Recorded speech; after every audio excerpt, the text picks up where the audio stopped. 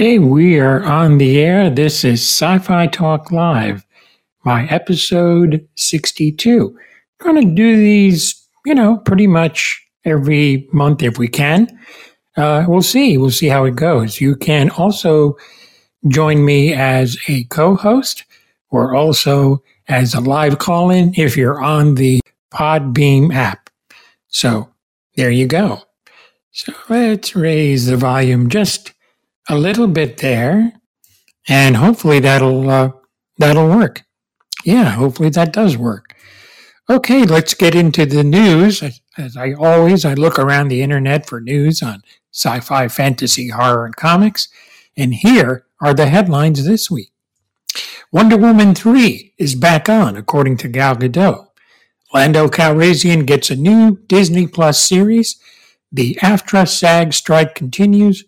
Tim Burton reacts to the passing of Paul Ruebens. That and so much more. Okay. Screen Rant reports that Gal Gadot is teaming to bring Wonder Woman 3 back to life. The actor said she is working with James Gunn and Peter Safran on a story, she told comicbook.com. She said, "I love playing Wonder Woman. It's so close and dear to my heart. From what I heard from James and Peter is that we're going to develop a Wonder Woman 3 together." There is more news at ScreenRant.com.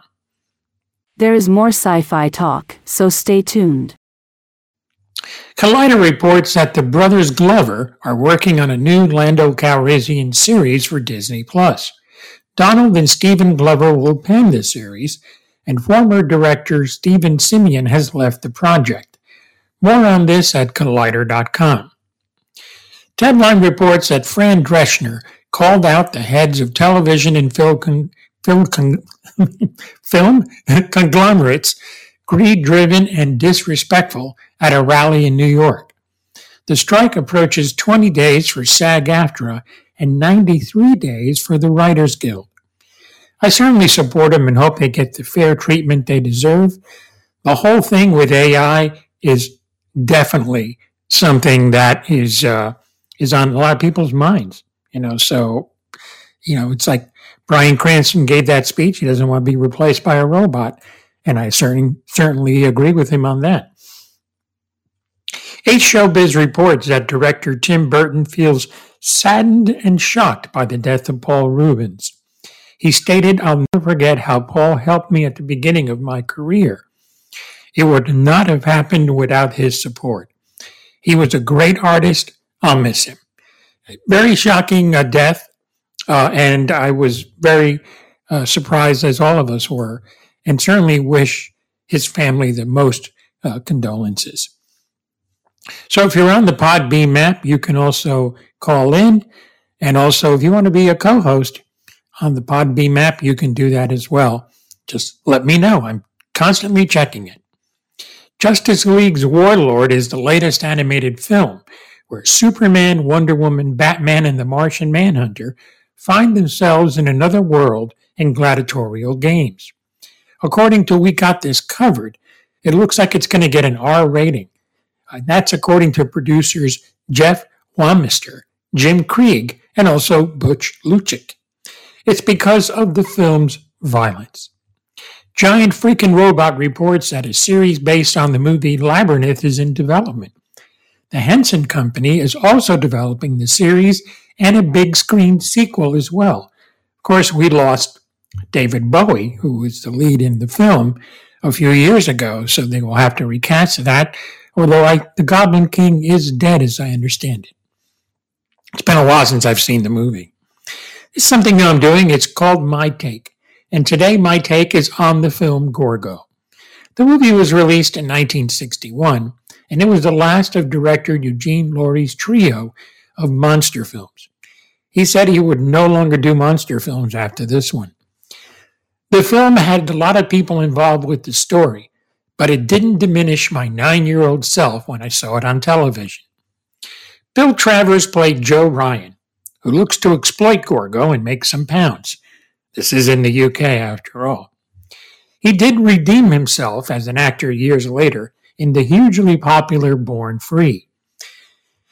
With him is a pre-2001 William Sylvester playing the character Sam Slade.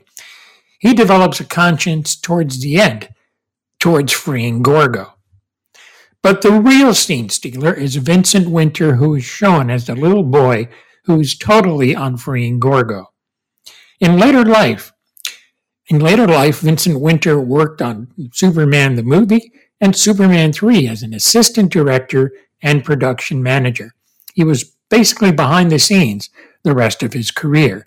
He passed away in 1998. The plot is simple. Adventurers Sam and Joe find this creature off the coast of a small Irish fishing village, and they actually shot it in a small Irish fishing village. And they captured it, making a deal with a circus in London to house Gorgo and charge admission. But there's the big catch. Gorgo is not fully grown. He's an infant. And Mommy is bigger and badder, going after her baby. The special effects, they decided to go with a man-in-the-suit method of monsters. What you do is you slow the film speed down to create the illusion of a big size. Gorgo and his mom's ears were manipulated to move slightly, which helped to kind of add some realism to the film. But I will say some of the buildings the mommy smashes look like bad Legos. But the set with the Tower Bridge in the background as Gorgo wades in the Thames is impressive. Also, with some timely editing and shooting scenes at night, the Gorgos are passable. Seeing it as an adult now and looking at it critically revealed its flaws, but the story of a mother rescuing her young still resonated with me, as I did when I was 9 years old. Recently, I saw it on Tubi, so you can catch it there. It is free on Tubi if you don't mind the commercials. Sci-Fi Talk returns in a moment. Back to news, TV Line found that Marvel's Secret Invasion was not a great idea. The comic revealed a lot of heroes, but this series omitted any Avengers except for Rhodey Rhodes, with Don Cheadle returning, although he never gets into the suit.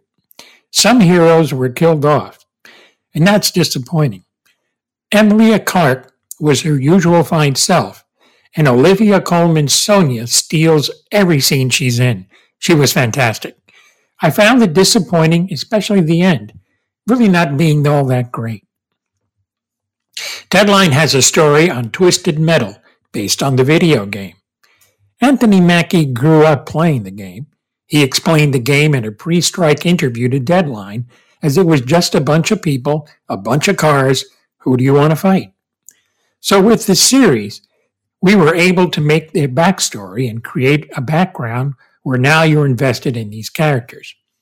So when you go back and play the game, now you have a completely different relationship with these characters who are all in the game, said Mackie.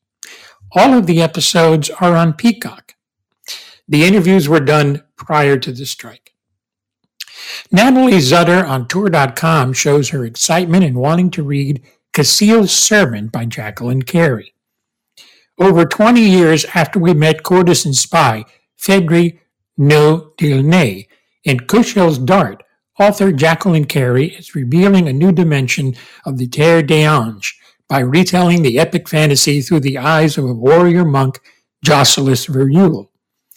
Ever the storyteller, Fedri's expansive narration deals with such a lush, thrilling upbringing and recounts everything from her last assassinations in the city of Eula to her battlefield negotiations. But hers is still only one perspective. We've been waiting a long time to find out what events shaped Jocelyn before he was assigned to become Fedri's bodyguard, and to dwell in the incredible circumstances that challenged his vows to Cassile and allowed him to reconsider what it means to love as thou wilt. There's more of this interesting review at Tour.com.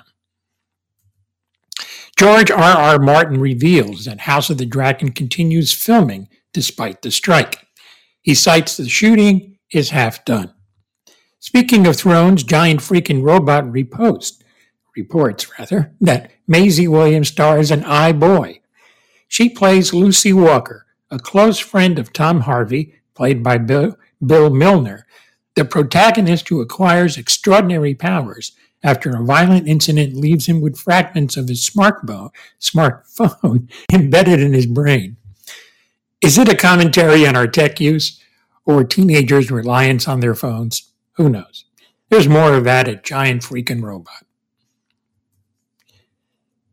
Collider reports that Neil Patrick Harris will star in one of the 3 Doctor Who 60th anniversary specials called The Giggle with David Tennant and Catherine Tate.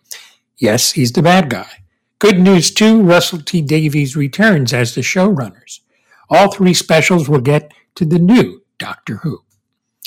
Again, if you want to call in, you can do that if you're on the Podbeam app, and also if you want to be a co-host and put in your 2 cents, you can do that as well. Telltale has done it again with a new game based on The Expanse. Polygon reports that it may not contain the lovable cast of the Rosamonte. Just about everything else that made the show so compelling does have a return. First and foremost, we have Kara G, who reprises her memorable role as Kamina Drummer and acts as the game's main character. It gives players control of a fiery, charismatic person, making it a long way to go to make the game's world more engrossing from the get-go. But your crew of misfit scrappers certainly aren't weak links. There's the curmudgeonly pilot, the hotshot former Marine, and an impeccably professional doctor who must be hiding something to be serving with a ragtag group like this. Bonus episode will be available in September, playing a great character's return. Butch Lucas told Screen Rant that according to Giant Freaking Robot, that plans for the animated Kingdom Come have been canceled. He said, we originally talked about DC's Kingdom Come after this, but changing regimes, we could not go forward with anything like that. Lucas told Screen Rant at San Diego Comic-Con this year. Alluding to DC studio bosses James Gunn and Peter Safran scrapping the project, the producers say they might incorporate it in the future within the new world. This joins the also scrapped Batman Beyond movie that was going to feature Michael Keaton as Bruce Wayne. So again, if you want to call in before we wrap up, that's fine. We will be doing another live show, and that will be in September. And once again, if you want to subscribe to Sci-Fi Talk Plus, you can do that on the show notes once it gets posted. And essentially, it is a lifetime membership. You won't be asked to pay for it after a certain amount of time. It's for your lifetime. It's free. You'll get regular podcasts, in addition, exclusive shows, also commercial free and uncensored, and all just by signing up. And it's a lifetime. It is limited, but I haven't set a date as to when it expires, so you have plenty of time to think it over. So check it out. It's in the show notes of this episode. So just all you got to do is sign up, and you'll get a code. And then once you're in, you can pick the player that you want to play the episodes on, and you can play them on your phone. So real easy. All right. That's it. That's my Sci-Fi Talk Weekly, episode 62 for August 3rd, 2023.